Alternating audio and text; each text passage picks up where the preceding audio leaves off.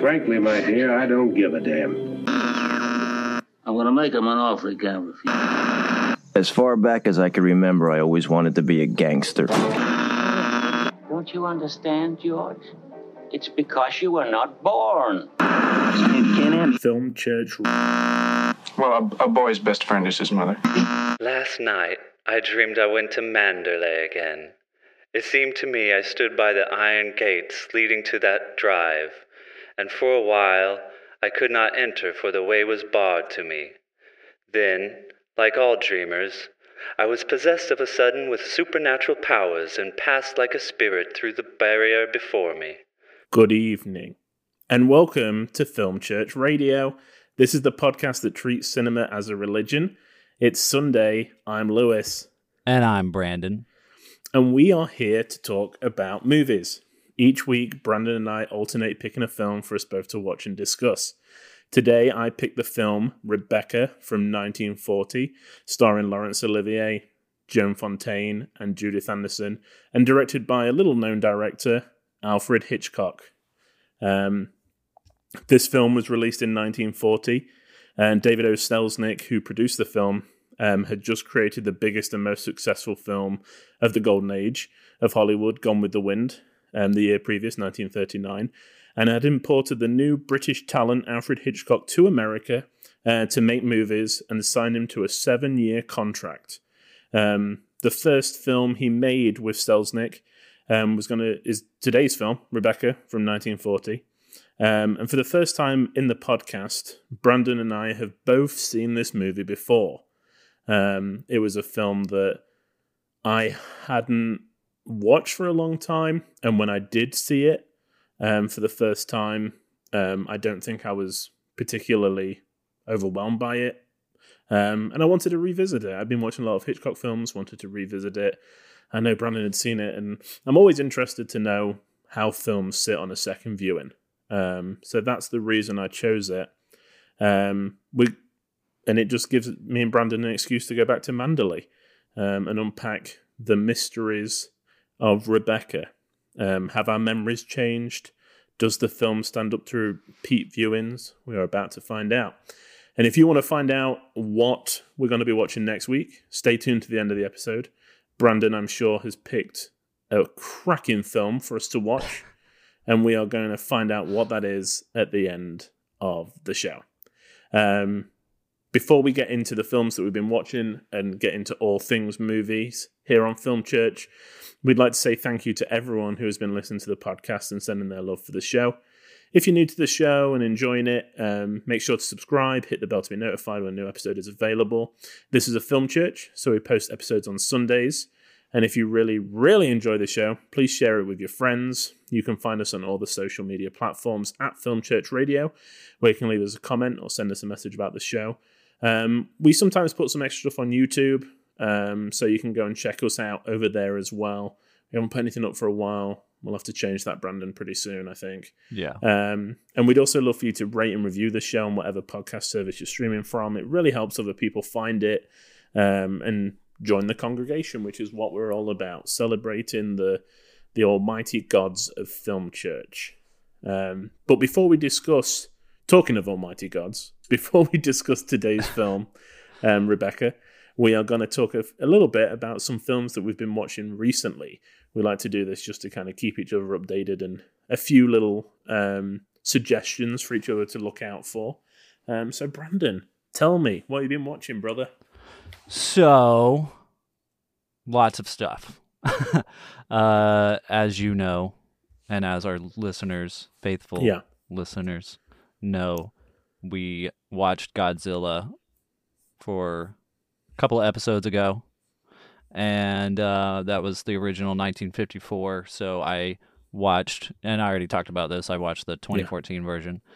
And then I decided I wanted to watch the 1998 version. We seem to talk about it a lot on the episode for Godzilla. Yeah, we did. Yeah. I mean, you and I are close to the same age, so we were kids when that came out. And, that, to us, it was, the Godzilla of our time. Yeah. And you had mentioned, when we were talking about it, that, you weren't sure you wanted to go back and rewatch it. You wanted to just, leave it in your Yeah, as a childhood as a memory. good Yeah. memory. Do that. Just do that. Okay, yeah, we'll do.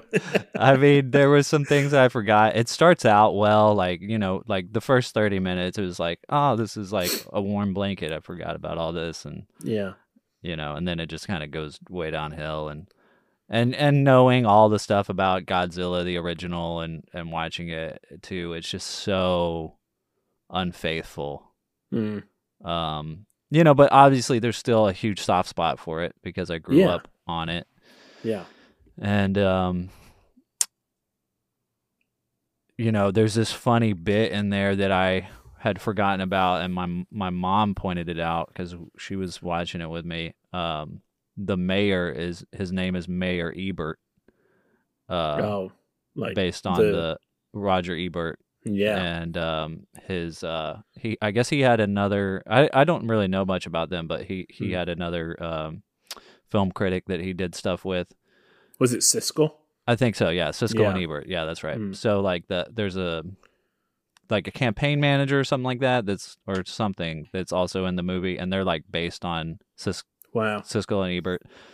And did they like do thumbs up or like thumbs down all the time? So there's like a joke at the end of the movie, and he's like, "You know what I think about your campaign?" And he like holds his hand thumbs up, and he like points him down. Oh no.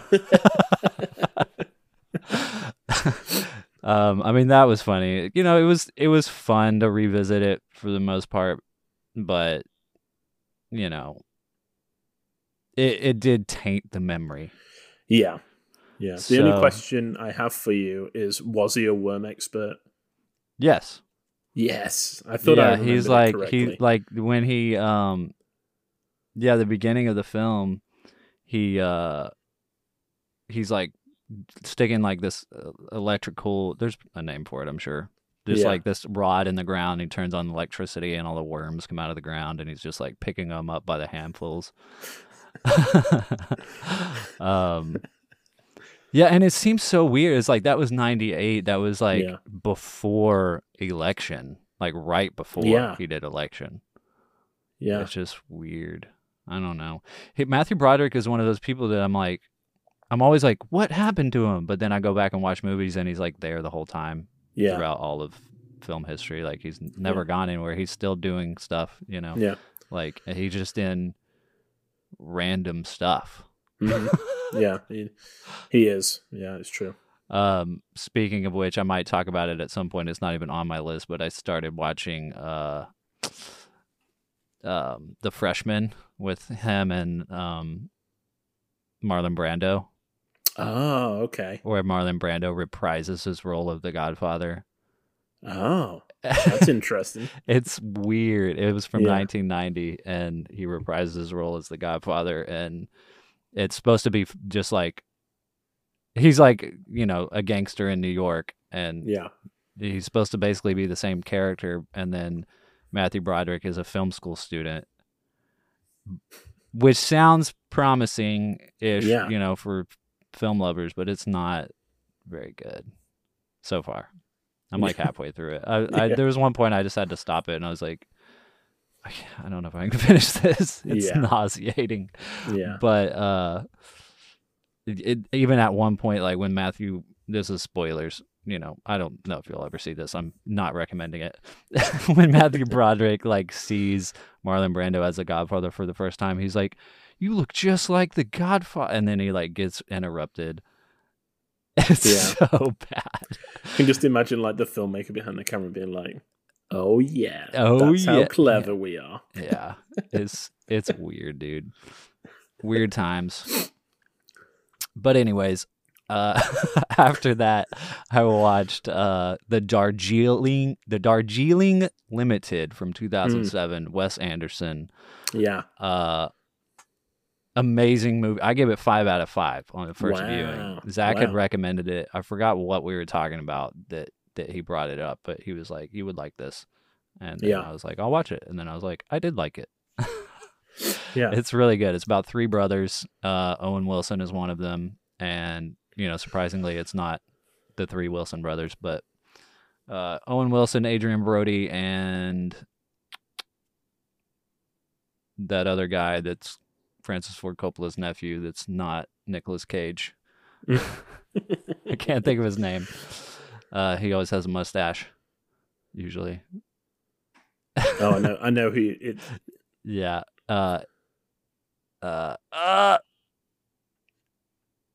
Brain fart.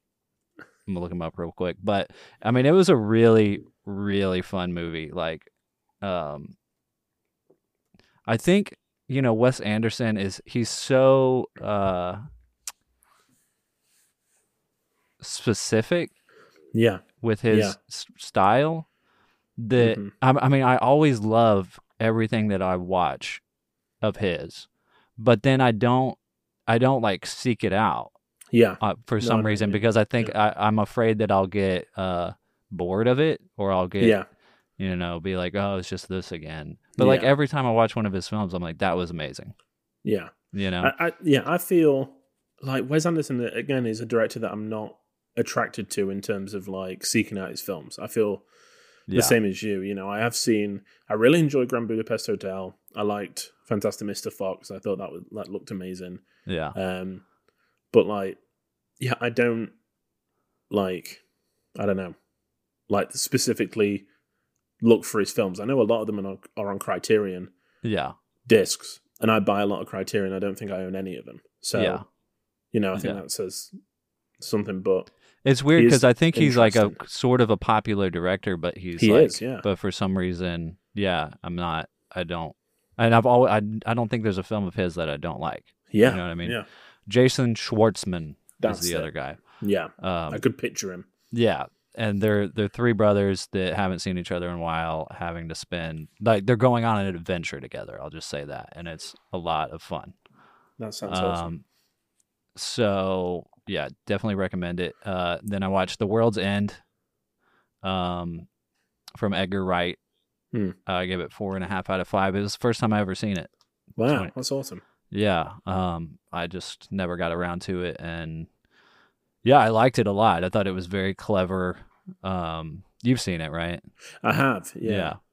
It caught me off guard. I thought it was like one kind of movie, and then it like switches, and it gets really crazy, and I enjoyed that. Yeah, I think I can remember the first time I saw it. I think the turn really disappointed me because I was enjoying the premise so much. Yeah, but then when I rewatched it, I was like, no, this is actually really good. Yeah. So. Yeah, definitely. I mean, maybe it's, I've waited enough, been 9 years, I had no expectation. I had that's good. no idea what to expect. And he's a good director, Edgar Wright. I like him a lot. Yeah. Yeah, me too. And so knowledgeable with film. Oh, yeah. Have you seen him on Twitter where he posts like the images of the stacks of films that he's been watching? No. Like, he does it once a month. He's like, oh, here's everything I watched last month. And it's like a pile of DVDs. Yeah. And it like as a physical media collector, it's just like, I love it. I love it so much. That's great. Man, the life. I know. After that, I watched Drag Me to Hell. This was a rewatch for me from 2009. I hadn't seen it since it came out, but I love Sam Raimi. Like, he's amazing. The movie, I feel like, holds up very well. I gave it 5 out of 5, mostly because it's not my favorite Sam Raimi film by any means, but it's done so well. Yeah. Like, I have so much respect for the process of the making of the film. I mean, it's 2009 and it's very, very little CGI. It's like mostly all practical effects. Yeah. And it's Sam Raimi like returning to his roots of like this horror comedy that just like no one else can do. Yeah. So it is amazing. Like, if you love Evil Dead and that kind of stuff, you've got to see Drag Me to Hell. I found it in the thrift store for 50 cents. Nice. And the behind the scenes stuff on it was really great too, because he like brought back I forget the guy's name, the guy that did all the effects for the Evil Dead 2.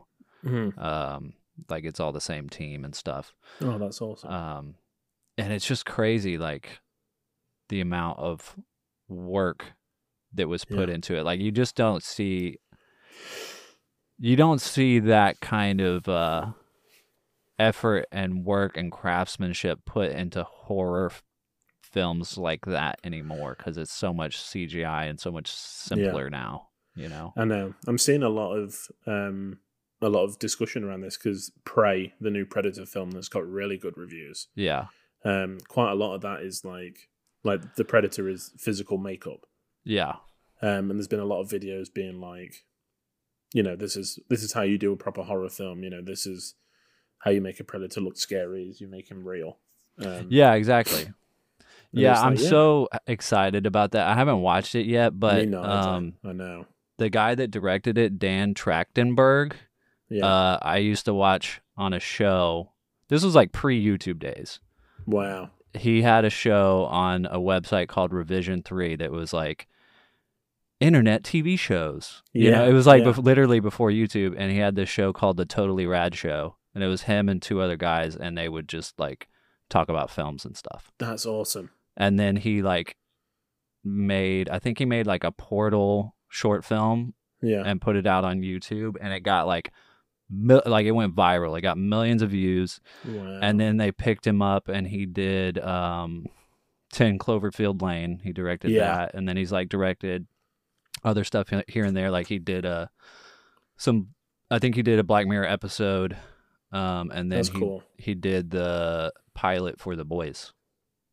Oh, so, dang! Yeah. So he's done a lot that I've seen. Yeah, but exactly. Not aware of. Yeah, yeah, yeah. And so, yeah, it's cool to see. Like, okay, now he's got like a big hit. Yeah. You know, I'm just like, what's he gonna do next? now? It's just kind of crazy to see like this, like an internet star. It's just like, you know, this is where the Spielbergs and the Lucases of the next generation are coming from. You know what I mean? And it's cool to just be like, ooh, I knew him back then. You know, not personally, but I awesome. watched his show. You know what I mean? And that was like 15 years ago. It's just kind of wild. Maybe that'll be us one day. Let's hope. But yeah, so I've talked for like 20 minutes just about movies I've watched. But, you know, I got on a Sam Raimi kick and I watched A Simple Plan from 1988. It was so good. It's not at all what you expect from Sam Raimi. Yeah. It's just a well-crafted, like, film. Yeah. Are you going to, like, this is a serious question. It might sound a bit silly, but are you going to watch the Wizard of Oz film he did? I will. I'm going to get to it. Yeah. I'm kind of going through and being like, what Sam Raimi films have I not seen? And like, you know, checking them off the list. So I'm going to get to them. And then I'm probably going to watch everything that Bruce Campbell has done. Might be next. Yeah, that's a good idea. Because, I saw it in the theater, but I haven't really thought about it much since it came out. And it was such a weird... I mean, it was his follow-up to Spider-Man 3, right? I think. No, he did. He did. Yeah, he did Drag Me to Hell after Spider-Man 3, and then he did Oz, I think. Okay, but yeah, there's a film I want to go back and just be like, you know. Yeah, exactly. Yeah, I haven't watched it, but yeah, I'm curious. Yeah, very curious. I still have my shirt from when I worked at Carmike Cinemas that's got Oz the Great and Powerful on it. And it says Carmike on it, but I never watched it. Cool. So I was working there when it came out. Yeah, that's awesome. Totes. Yeah. I'm going to have to wear it like to some convention. And be like, I love Oz! If I see Raimi. He's going to be like, why that one? Evil what? I didn't even know you made that. Yeah. Oh dear. So what have you been watching? Now that we're 21 minutes into the show. Yeah. I mean, bits. So I watched The Game, 1997, Michael Douglas, a film that I've been wanting to see for a while. It's David Fincher, who I really, really like. You know, probably one of the last filmmakers that make proper adult thrillers. Yeah. You know, and I got the disc for my birthday, so I watched that, and it was really good. I didn't think that it stuck the landing particularly well, but it's a film where I think on reflection it didn't really need to. Yeah. You know, it did its job the whole way through. You're questioning it, and you're not really sure what's real and what's not, but in a good way. So I gave it 4 out of 5. I don't know how soon I'll go back and watch it, though. I don't know if it's got the rewatchability as like Seven or Zodiac and stuff like that. So, but it's a good one to fill in the blanks. And then my dad flew out for a week, and when he was on the plane, he said he was going to he's going to try to watch Key Largo. But with the noise on the plane and Humphrey Bogart talking like he does, he just couldn't really understand what they were saying because it's so tinny and awful. So when he got here, I was like, okay, I'm going to show you Key Largo properly, like with a proper sound system. So watch Key Largo, one of the 3 between Bogart and Lauren Bacall. And it's okay. I gave it 3.5.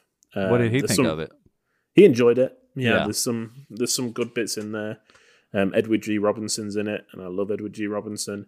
But it's very stagey. It's kind of all takes place in a hotel, and there's a lot of like characters talking about what they've done and what they're gonna do, which is fine, but not because I usually like stuff like that, like just actors performing, But if it's not, I mean, if there's no substance to it, it's not as interesting. Yeah, I mean, I can't really remember now kind of what Edward G. Robinson's character was doing in Key Largo. Yeah. There was some really good bits in it, but like, it's not Bogart's best, I wouldn't say. Directed by John Huston, which is interesting. He has an interesting career. He's one of those filmmakers I'd like to dive into. Mm-hmm. I mean, he directed like Annie, which is one of my favorite movies. And it's weird that he did that, but then he's also an actor. Like he pops up here and there, and he like voiced Gandalf in the cartoon Hobbit movie, which I grew up watching. And that's great. Weird. He's just kind of there throughout cinema. I mean, I don't know for sure, but I can't think. I only assume that this is kind of like a smaller budget in between. Yeah, project. Bigger projects. Yeah. Might be doing a disservice. I don't know. And then I showed my dad The Manchurian Candidate, which I'd seen a few years ago, and I think I probably saw it too young. I think it like a lot of the political things went over my head. But as soon as we've been talking a lot about like HUAC and the Red Scare that was in America and like people being blacklisted and stuff, it just really resonated. There's a lot of stuff in there. It's about like a platoon that come back from war from Vietnam, and one of them has been brainwashed to kind of start carrying out assassinations and stuff, and Frank Sinatra's in it, and I kind of forget how good Frank Sinatra is as an actor. Yeah, he's great, and I gave it 4.5. I really liked it this time. I know I've seen it before, but I can't. It's one of those films that just kind of fades in your memory, and I can't remember it much. I'll have to go back to it. And I think that was the same for me as well. I think like I'd kind of seen it was a bit like lukewarm on it, and then had forgotten it. But after it finished, I rewound like 15 minutes and watched the last 15 minutes again. Nice. So could tell it was pretty good. Yeah. And then the last few I watched, The Lady Vanishes, talking about Hitchcock films that I'd seen once and then wanted to revisit. This was one that I'd seen and really, really liked. And then I watched it again because I can remember really liking it and didn't like it as much. It came down a little bit. Is that because you're just so saturated with Hitchcock now? I mean, potentially it could be. I mean, it's still a really good story. And like the 2 lead performances are really good. But there is a lot of like make weight. There's a whole, I think it's like 20 minutes before they get on the train. Yeah. And there's a lot of like people talking, and you're just like, I don't like, let's get on with it. And it just feels a bit padded. Yeah. But I mean, even I wouldn't say it's not a bad Hitchcock, but even, a subpar Hitchcock film is a good film. Yeah. So I can't complain. Yeah. So yeah, I watched that again. And then I have been showing my daughter the Toy Story films. Nice. So we rewatched Toy Story. Well, she watched Toy Story 2. I rewatched Toy Story 2. Yeah. It's just perfect. Yeah. Like the first three are just so good. So good. Why do you say first three? Because the fourth is really good. I just personally, this is like a very personal thing. I don't like where the fourth one leaves everybody. Yeah. It feels very, I don't know. It just doesn't feel right to me. Not tied up. Yeah. And I can understand why they did it. I really do. But I'm still it's still my childhood as well. Yeah. And as we were saying, like, we are the perfect age. I can remember, like, Toy Story came out in, 96? 95. Yeah. So I was, like, 4 or 5 years old. So this was, like, the perfect, it's progressed with me through the years. Exactly. And they're incredible films. Mm-hmm. And, Toy Story 3 makes me cry every time. Yeah. It's brilliant. So nice. Yeah. So that's what I've been watching. The only other thing that we've both been watching rewatching is Rebecca from 1940, which we're going to talk about now.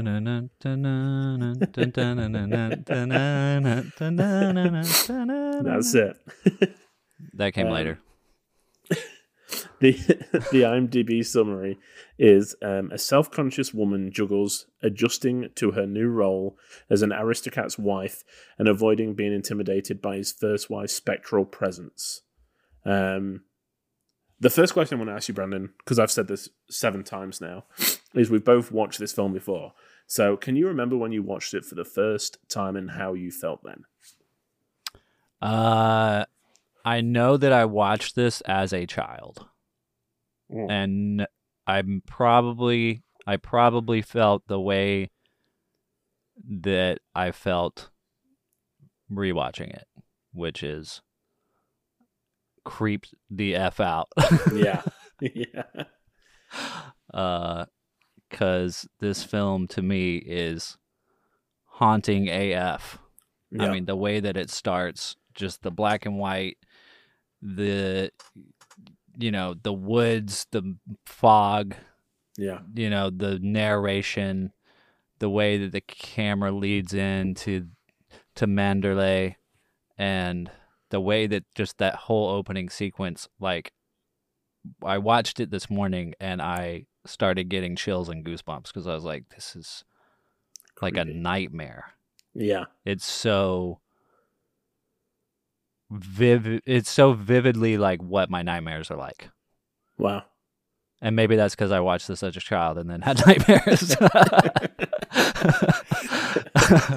But it just works to me, Yeah. What about you? When's the first time you watched it? So I watched it for the first time in around, I think 2016 was when I'd logged it on Letterboxd. Don't remember much about it. I gave it like a very lukewarm star rating. I think I gave it like a 3. Mm-hmm.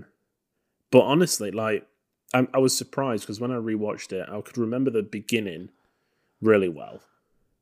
But then when they get to Manderley, I'm like, I don't know where this is going. I turned to Chelsea and I was like, I just don't know what happens. Like, I don't know what happens. You know? It's weird because I rewatched this movie like 2 years ago. Yeah. And I couldn't remember. Yeah. And like I had rated it on Letterboxd then and I couldn't remember what happened. Yeah. I mean, maybe that's the mastery of it. Yeah. Is that I mean, that's Hitchcock, isn't it? The story isn't really important. It's kind of, parts of the story at least aren't important. But yeah, and then this time watching it again, I was like, wow, this is better than I thought it was going to be. Yeah. Judging by my previous review. So, so it's 1940. Hitchcock has just come to America.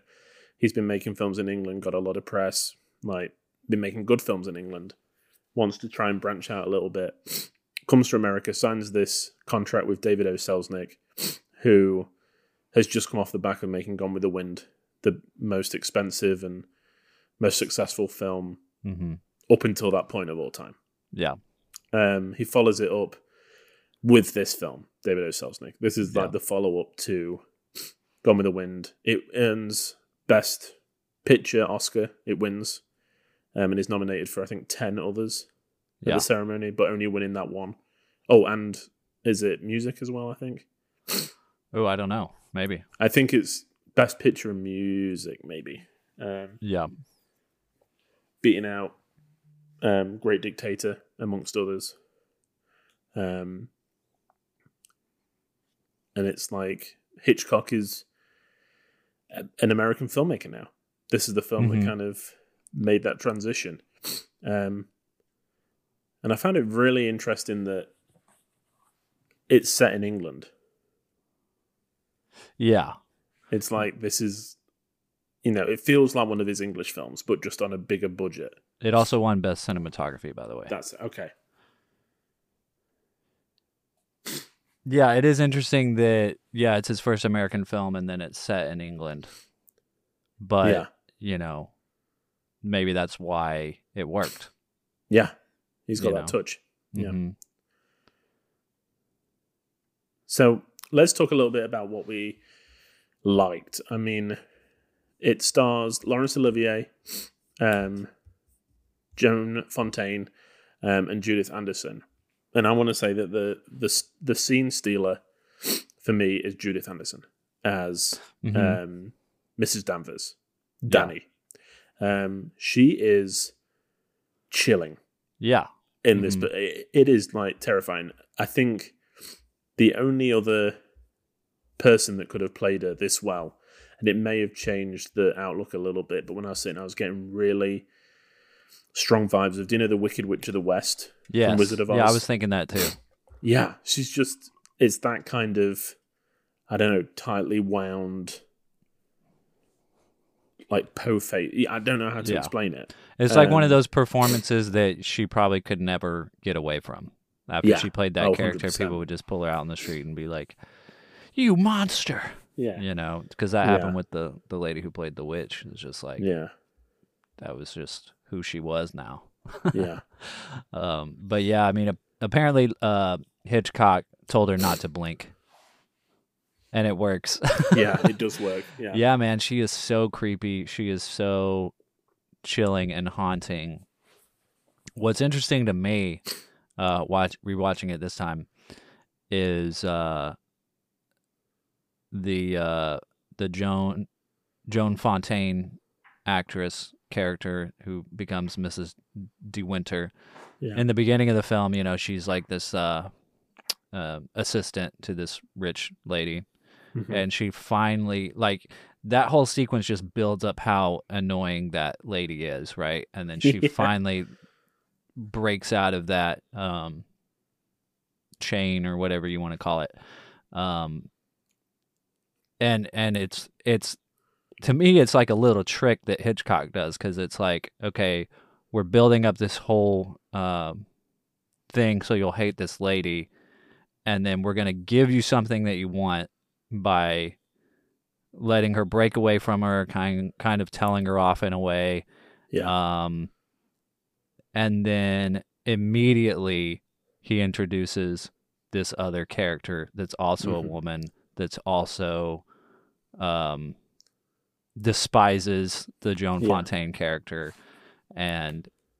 but like 10 times worse, And I think that's also what makes it work, is that it's like, there's so much mystery around that lady. Whereas like the first lady, you kind of immediately get a sense that she's a total bitch. Whereas like this lady is like, you don't know. It's like, is she evil? Like, what? Yeah, is she just a really good housemaid? Housekeeper, because like they say, he says, I don't know where we'd be without her. And she's like, I've never had a complaint from him. So she must be really good at her job. So I just didn't know whether it was just like what they'd come to expect in a household is like her being very severe, and stern and kind of like not at Manderley, Yeah, exactly. Because I couldn't remember where the film was going to go. I mean, there's a point in it around halfway through where I'm like, is this going to become a ghost story? Do you know when she looks out her bedroom window and she sees, it's Mrs. Danvers, but she sees the character like shutting the window. I was like, who is that? Yeah. Like, is that Rebecca? Like, what's happened? Is this going to turn into like a ghost story? Yeah. And I was kind of surprised when it didn't. Yeah. Because it doesn't go that way at all. It's just like everyone talks about Rebecca. She's a ghost because everyone's still thinking about her. Yeah. Yeah. I mean, I think that was just the brilliance of Hitchcock of taking this script that could have been pretty straightforward and simple and whatever, but he adds this haunting layer to it that just seeps through the entire film. I mean, it starting with the Joan Fontaine character narrating the film as if she's dead. Yeah.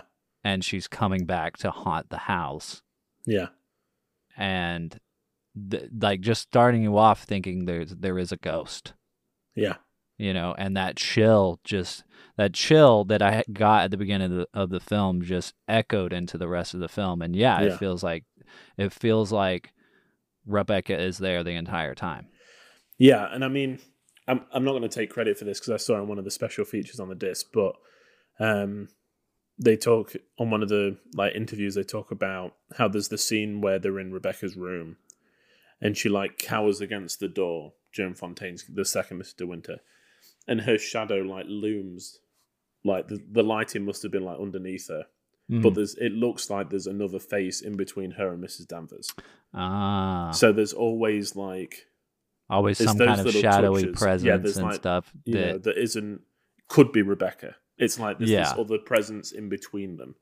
That's interesting. I did notice at one point when she walks into a room, her shadow is huge. I mean, they're in this huge mansion. Yeah. If you haven't seen the film, the mansion is ginormous, and she walks into the dining room, and the camera is way up in the corner of the mansion to where the character is tiny coming in on the screen, but the shadow is just as high as the mansion. Yeah. That's a lot of, little touches like that make this a best picture. Exactly. It elevates it from, just a very, basic story to kind of cinematic beauty. You know, you don't necessarily have to have it on, have the sound on. You can. It's got the feeling of a silent film. Because everything is so well positioned and the images speak. Because they're all cavernous rooms and especially the scene where they are in Rebecca's bedroom. Yeah, I think that's the centerpiece of the film. Is the ceilings seem to grow by about 6 feet. It seems to be this huge room. There's these massive lace curtains everywhere. Yeah, there's breezes coming in. It's a phenomenal sequence. Yeah. And truly terrifying. When she starts when Mrs. Danvers starts going through Rebecca's wardrobe and, rubbing it against Joan Fontaine's face, and then she starts going through a lingerie and stuff, it's this is really creepy. Yeah, at that moment it kind of goes from, you're not sure if this is, if she's just a total bitch. From that to she's just crazy. She's just insane.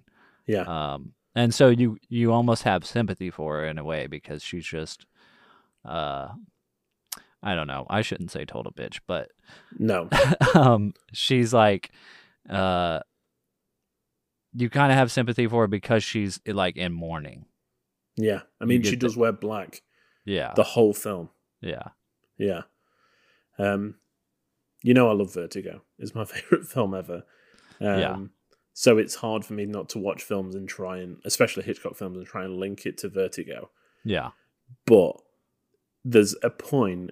I mean, that was the starting, like the nugget of like the idea that came into my head of that Mrs. Danvers was like in love with Rebecca, and is like trying to keep everything secure and like is obsessed with Rebecca basically. Yeah. To the point where she will dress Joan Fontaine as Rebecca. Like we think, I mean, think on first watching, you think it's just like a cruel trick. Yeah. But then when I watched it, and then like I reran, because I was like, I want to watch it again from this perspective after I finish the film. She is watching her, come down the steps, and she even says like, "I watched you go down." There's some voyeurism in there of being like dressing her as Rebecca to get that thrill. Interesting, yeah. That could just be a leap to try and make it relate to Vertigo a little bit more. But it just adds that extra layer of like, I think that's the story that Hitchcock was most interested in. Yeah. Because Laurence Olivier is great as Maxim. Mm-hmm. He's really interesting, but like once it kind of gets into his story, I feel like this film starts to lose a little bit of pace. Definitely. I mean, to me, the story is about the women in the film. Yeah, 100%. I mean, for sure. It's about the Joan Fontaine character gaining power for herself, like woman power. Yeah. It's about, because I mean, there's obviously a lot of like very problematic ideas in this film as far as like the patriarchy goes. I mean, very creepy lines, very, the man owns the woman kind of trash garbage. I'm proposing to you, you little idiot. Yeah, he says that, and like at one point he's like talks about making violent love to her, and like it's gross and disgusting, and you kind of have to like just be like, oh, it's of the times to be able to enjoy this film. But to me the film is about the Joan Fontaine character gaining some autonomy and some power and some confidence and all of those things, because like I said, it starts off and she's like this servant for this other woman who's very demanding, and like to me this lady is, let's see, what's the actress's name, Florence Bates as Mrs. Van Hopper. Like, she reminded me of Chewbacca at one point when she's like sitting in the bed and they're like it looks like a throne, and she's like taking her medicine and she's like, "Oh, disgusting! Quick, get me a chocolate!" She like shoves a chocolate in her mouth, and she like turns around and she's like, "Oh, what are you doing in here?" Anyway, like, I wonder if Lucas saw that and like was like, "Big slug."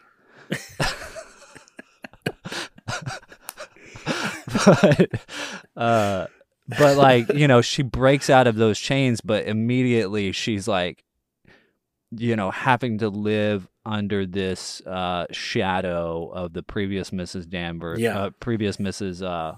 De Winter, and Mrs. Danvers like being really hard on her and being like, "You're not good enough." Immediately like, here's everything that Mrs. De Winter did. Here's everything that Rebecca did. Here's all the letters you need to write. Here's all the, tasks you need to do. And it's all overwhelming for her. And you can tell that she's, that she just doesn't believe in herself, And like, it's all about her gaining that power. And I do agree that it kind of loses its place a little bit towards the end when it, starts to become about the murder and the, what happened to Rebecca. Yeah. And that's probably more of a fault of the script, I would say, because I would agree. Any other filmmaker that had this script wouldn't have come close to the film that came out of this. Hitchcock took it and just, like you said, elevated it and turned it into a best picture. Yeah. I don't know how much control he had over the end, but I mean, I still feel like it it works as like this American film that needs like some kind of big house on fire ending or something. Yeah. You know.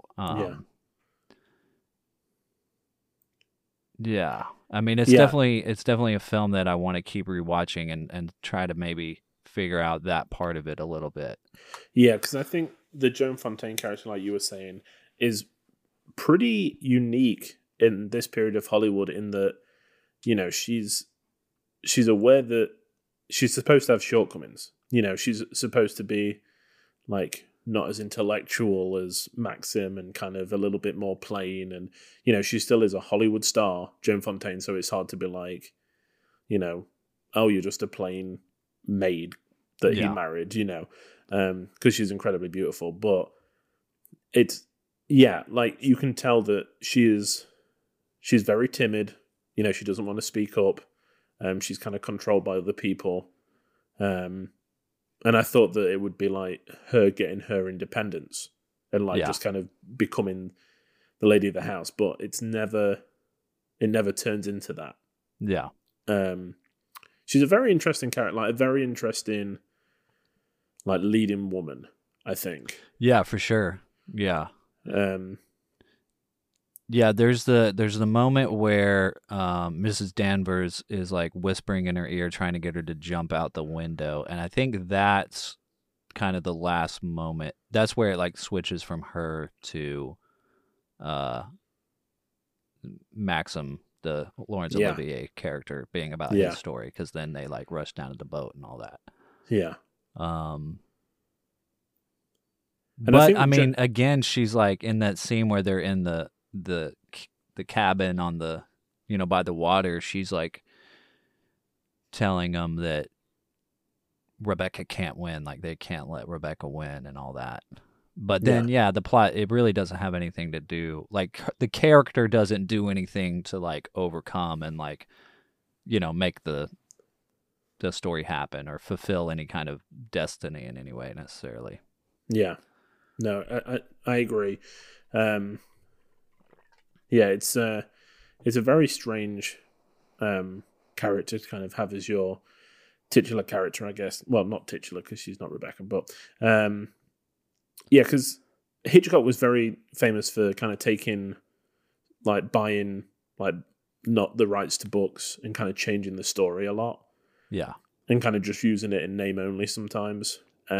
Whereas I think Selznick was very like, no, we need to film the book. You know, it needs, the people that have read the book are going to be annoyed if they come and don't see the book. Yeah. So, and he was very hands-on as a producer. You know, Gone with the Wind, it was his film. It wasn't the director's. It was like his idea. Yeah. So I think that a lot of the issues with this is probably them trying to stick too close to the book. Right. Whereas I'm sure with Hitchcock, it may have developed into like a ghost story. Yeah. You know, but then we get this ending at the trial at the end that feels a bit tacked on and like, it doesn't feel like the same film sometimes. And because in the book, Maxim actually shot her. Oh. Like his big reveal is like, oh, I murdered her. Oh. Okay. And Mrs. De Winter's like, I don't care. I'm just glad that you love me. Yeah. You know, whereas obviously they couldn't do this because of the Hays Code and like they couldn't have a killer getting away with it. So she has to have that trip and fall, which seems very unbelievable. Yeah. Really. But maybe, again, that is up for interpretation as well. You know, if he's telling this story, it could be a lie. Yeah, that's true. Yeah, I mean, the cancer thing was interesting where you find out she had cancer and then, you know, so it's like the way the movie presents it is that she wasn't pregnant and she told Maxim that she was pregnant with another man's child to try to get him to murder her, to kind of just like get back at him, to ruin his life because she's going to die of cancer anyway. I hadn't considered that he was a liar, but that's definitely possible. I mean, he lied about the whole thing in the first place. Yeah, because I didn't think about it until I like found out that the ending was in the book is like that. You know, because I was like, I don't know. I feel, you know, it doesn't feel like his heart's in it when he's telling this story. Yeah. He's like, she tripped and fell, and I kind of looked away for a minute, and then I looked down and... Well, his whole performance in general is very, like, what's he on? Yeah. He's just, like, kind of, you know, squinty-eyed and, like, what? I think that adds to it, though. I think that adds to that. I mean, for spookiness. sure. Yeah, it's not bad. It's just, No. it's just, you know, what the performance is. Yeah. But yeah, it definitely adds a lot of character. Yeah, because you're never really sure, like, is he, like, does he like her?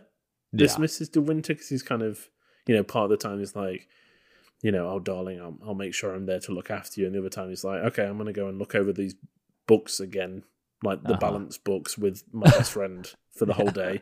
And it's like, where are you going? Like, what are you doing for a job? He's the Godfather. But he's got like, that Laurence, stash. It is a good stash. It suits him. Laurence Olivier is like, he at this point he was like touted as the best actor to ever have lived. Wow. Like on the stage and like on the screen and stuff.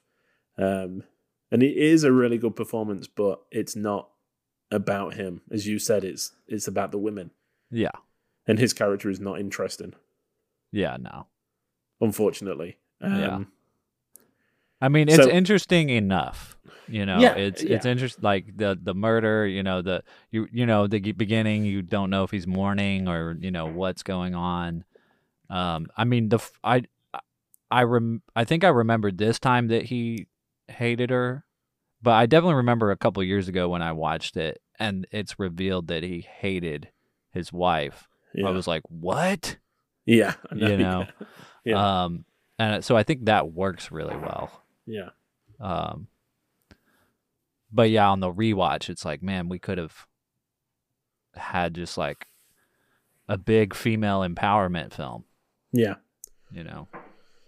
Yeah. Because it's so close. It is. And like you said, it doesn't bring the film down. It doesn't ruin it because you're still interested to see where it's going to go. Yeah. And the ending, I guess, is satisfying. But the trial bit could have been removed and it could have been revealed a different way. Yeah. And it would have been a lot more, I think, impactful. Yeah. And I feel the same way about the ending as well. I think the fire at Manderley is an opportunity missed, really. We could have had a really interesting scene between the second Mrs. De Winter and Mrs. Danvers where she's like struggling to get out. Yeah. You know, and that's where I thought it was going to go, and then it was just like, oh, she's fine. Yeah, or, you know, it could have been a little more psycho. Yeah. Where Mrs. De Winter, new Mrs. De Winter, Joan Fontaine, is like having a nightmare about Rebecca, and she wakes up and she just sees this shadow coming in to kill her, and it's obviously Mrs. Danvers. That's chilling. Whatever. Yeah.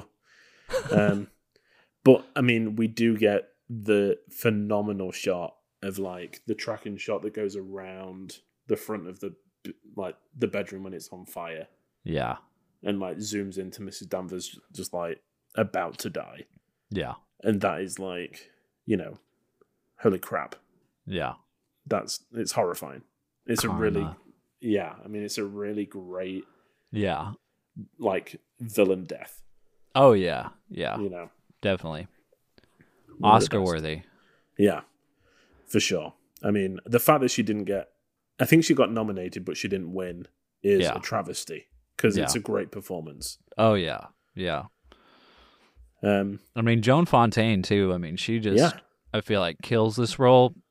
Yeah. And there's so many subtleties. Like her body kind of reacts to people before she does.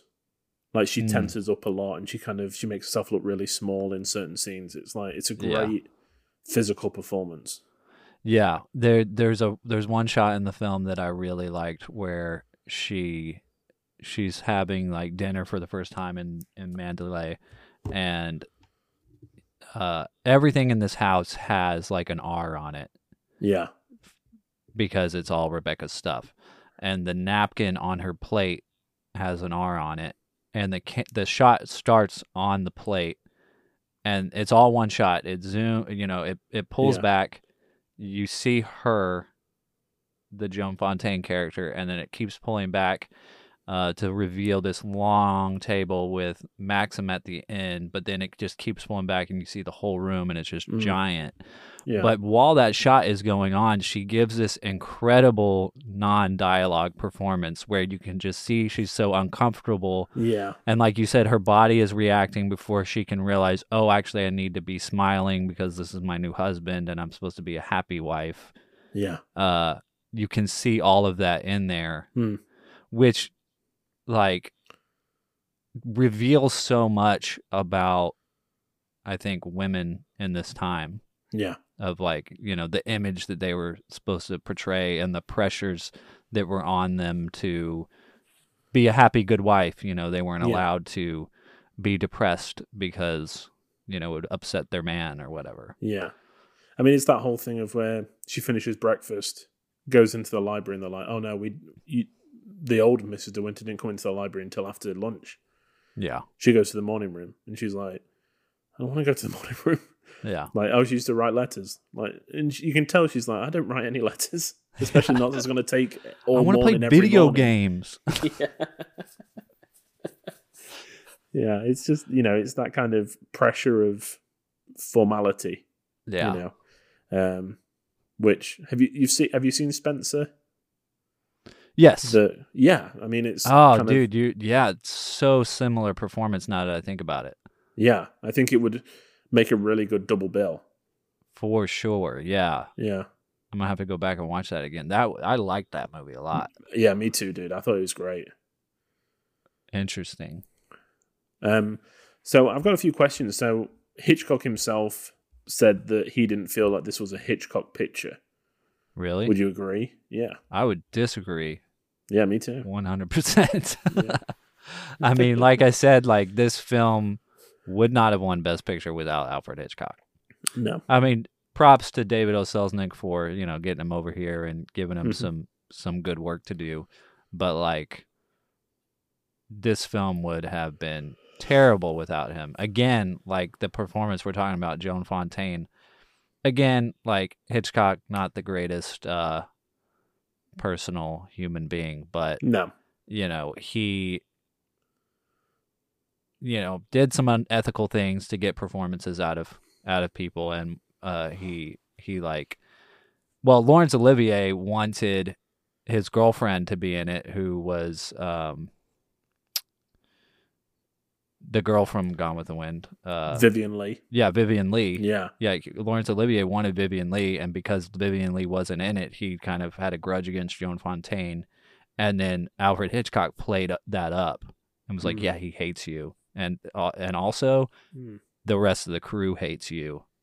And so that just added to that, like, shy, timid performance that she gives. So, Which, we wouldn't have gotten that. Like, no. Vivien Leigh is an amazing actress, but it wouldn't have been the same.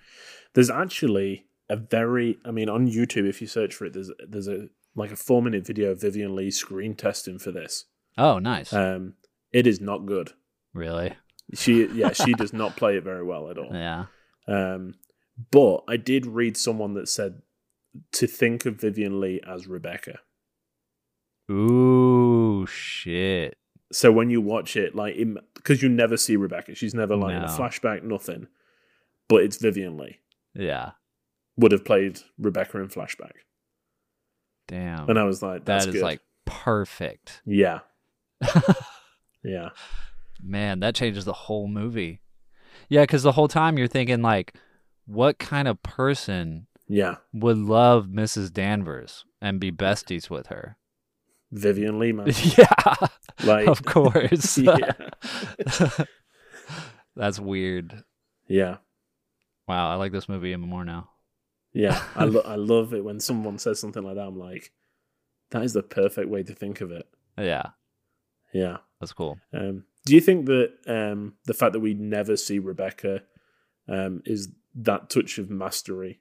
Oh yeah, I mean definitely. I mean, again, it would have been cool to do some kind of fake out thing at the end where you think like, oh, the ghost is real, but then it's not, or something like that, where you know, all of a sudden that presence you felt is there. Yeah. But I don't know. I mean, the film is great. Yeah. You know, it could have could have totally not worked. Who knows? Yeah. You know, they could have tried that and it didn't work. Like, I think it just puts us more in Joan Fontaine's character's shoes. Yeah. Of like, everyone else was so in love with Rebecca apparently, and we're like, wait, who was she? Like, I don't even know what she looks like, you know? Yeah. Especially the boathouse scene where he kind of describes her death would have been easier to do in flashback. Yeah. And then been like, you know, then flash forward and been like, and then I, you know, sailed the boat out and jumped off or whatever. But yeah, I mean, it definitely works. Yeah. It works better without doing a flashback like that, you know, where when he's telling the story of him, of how she died. It just, it adds more mystery to it, you know, and makes the possibility open that he did kill her, like you said. Mm-hmm. Yeah. That's how I'm going to read it from now on, I think. I think I prefer that to the ending that we get. Yeah. I think I like the fact that he's hiding something. Yeah. I'm just going over, seeing if there's anything else I want to bring up. So, the last thing I want to say, I mean, Hitchcock, again, these are all in an interview with Truffaut that he did, a very famous kind of like retrospective of his career. Yeah. Where they kind of talked about every film. He said himself that he felt like this was an old-fashioned story, but it's aged well. Yeah. He said that it aged well? Yeah. Yeah, he said that like out of some of his films, this is the one that's aged the best. Mm-hmm. And I think it's because instead of him, I know he said it's old-fashioned, I think it's pretty timeless. Because there was times where I was like, wait, is this like 1940 or is this like 1890? Yeah, exactly. You know, like what kind of decade is this in? Yeah. But I think it's, you know, it's just a very great story. Yeah, for sure. Yeah. So. Yeah, it's very classical in that way. I mean, it's like you said, it does feel timeless. I mean, it's, you know, it's not, you know, you watch it and you know it's not a time of now, especially based on the, you know, the dynamics between men and women and all that kind of thing. But you get it. Like, it wouldn't work without those dynamics. Yeah. You know? Yeah. And it's not really celebrating them in any kind of way. Yeah. You know? So, yeah, I mean, I agree. Yeah. I know the first word was about her, but my last word is too. I mean, Judith Anderson as Mrs. Danvers is the reason I'm going to go back to this film soon. Yeah. I can't wait to kind of just watch her performance again. Yeah. Knowing the ending. Yeah, for sure. Yeah. You'll have to go back to it sooner rather than later so you don't forget it. I know that's the plan. Yeah, because I'm reading the 1,000-page biography of Hitchcock at the moment. So I'm still mid-British years. So when I get back to Rebecca, I'm sure I'm going to watch it again. So. Before we jump off, I wanted to ask you about George Sanders. Yeah. Did you recognize his voice at all? So George Sanders, I know he did a lot. And he was in, I know he's in a Disney film, but I can't remember which one. Shere Khan. Okay. Yeah. Yeah, in the Jungle Book. Yeah. Yeah. I immediately was like, this is a sly, sexy tiger. Yeah. I mean, that's the character he plays, slinking in through the window, and you know, he's got those affectionate and annoying nicknames for, you know, Danny and all that. So yeah, I like George Sanders. Yeah, he was great. He is. I want that picnic basket. Yeah. Oh man. I need it. Yeah, man, that is so good. That is Shere Khan. That's great. Yeah. Wow. Amazing. Yeah. But in this film, he is loathsome. That character is horrible. I mean, he's pretty charming at first, and then you find out, oh. Yeah. You know. He's like, oh, she loved me. She hated you. Yeah. You killed her. I'm going to tell everybody. It's my baby. I like that the judge is just like, yeah, I hate him as much as you, but like, I'm a man of the law. I've got to, I've got to follow this up, you know? Yeah. Oh dear. Yeah, do you want to kind of guess how we rated it on Letterboxd? Sure. Are you sure you don't already know what I rated it? I knew what you rated it the first time. Yeah. I didn't know if it had been like if it was going to change. Yeah. But I'm pretty sure after our conversation that it hasn't. No. Yeah. I think it's a 5-star. Yeah. For you. 5 out of 5 for me. Yeah. I'm going to say, I feel like it's pretty close to a 5. Yeah. But I'm going to say, I mean, you said 3.5 before. I think it went up to 4.5. Yeah, it did. You're Yeah. right. Nice. I think the trial scene loses me a little bit. Yeah. You know, but all the bits with Mrs. Danvers, I'm 100% in. You know, it's like if it had been left a little bit ambiguous as to if he had done it, and you know, yeah. Isn't it crazy that Hitchcock, the first thing he does in America, wins Best Picture? He's nominated but doesn't win. He doesn't win another Best Picture, and he doesn't win Best Director for the next 40 years, and never. That's it. Yeah. And then he dies. It's a travesty. I mean, when you think of the films that come after Rebecca. Yeah, I was looking at the ones that he was nominated for Best Picture, and it was like, you know, he gets nominated for Rear Window, and it's like, that's where it should have happened, but you didn't do it. Then he gets nominated for Psycho, and it's like, that's definitely, you had your chance and you messed up. You should have done it there, and then no. Yeah.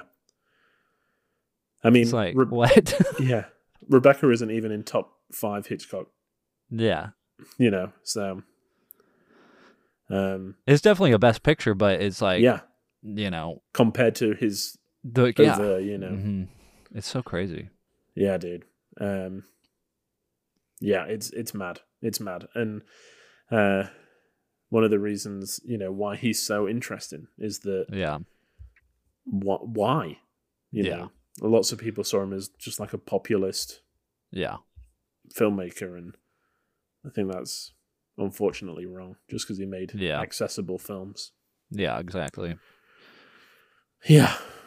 But like just like the others, we are leaving the smoldering remains of Manderley in the background and moving forward onto a new horizon. Brandon is going to tell us now what he's picked for us to watch next week. So we talked at the beginning of this episode about Wes Anderson. Yeah. We watched Idiocracy last week. We did. With Luke Wilson. And if you didn't know, Wes Anderson, Luke Wilson, Owen Wilson, Andrew Wilson, yes, there is another Wilson. They all knew each other in college, made a film together, took the world by storm. It's 1996, ladies and gentlemen, and the film is Bottle Rocket. Whoa. It is 96, right? I got that right. I think. Yeah, I think so. Yeah, so I've seen it. I saw it once. Pretty sure I was sleepy. Yeah. I remember it sort of, but I don't remember the plot at all, really. Okay. I remember Owen Wilson being funny, but that's about it. Yeah. So I'm a big fan of filmmakers' first films, how they got their start, what they do to make it entertaining on a budget with no, I mean, obviously Owen Wilson and Luke Wilson became huge, and Wes Anderson, but this was, when this film came out, nobody knew who these guys were. Yeah. Let's see what worked. Yeah, that's so exciting. I love those films too. I love seeing the progression. So that's very exciting. And that'll be next week. That's right. Which unfortunately brings us to the end of the show. Thank you so much for listening. We really appreciate you being here with us and listening to us talk about Rebecca. If you have any ideas or any thoughts on stuff that we missed, please drop us a DM, comment on the post that you see out and about. Let us know what you thought of the film and the bits you liked, the bits you didn't like. We really want to hear from everyone. Know what you've been thinking about the films we've been watching. And you can find us and leave us comments and everything at Film Church Radio on Instagram and Twitter. And you can also follow Brandon and I individually on Letterboxd. Brandon is at Salmon Scope and I'm at Walker Lewis 3007. Keep up with what we've been watching in real time. And if you're like, oh, I like that film, I can't wait for them to talk about it on the podcast, that's why we do it. So come and listen to the podcast and listen to us talk about it. And as always, leave us a rating and review. Just let us know that you're enjoying the show. You're part of the congregation. We love everybody that's here. But all that's left to say is, Brandon, what are you doing here? I was only walking. Well, get on with your walking. Don't hang about here screaming. Fine. I don't remember what she says next. No, some of the bubbling romantic words. Dialogue. Yeah. Until next week, everyone, thank you so much for listening. Amen. Amen. Bye, guys. Bye.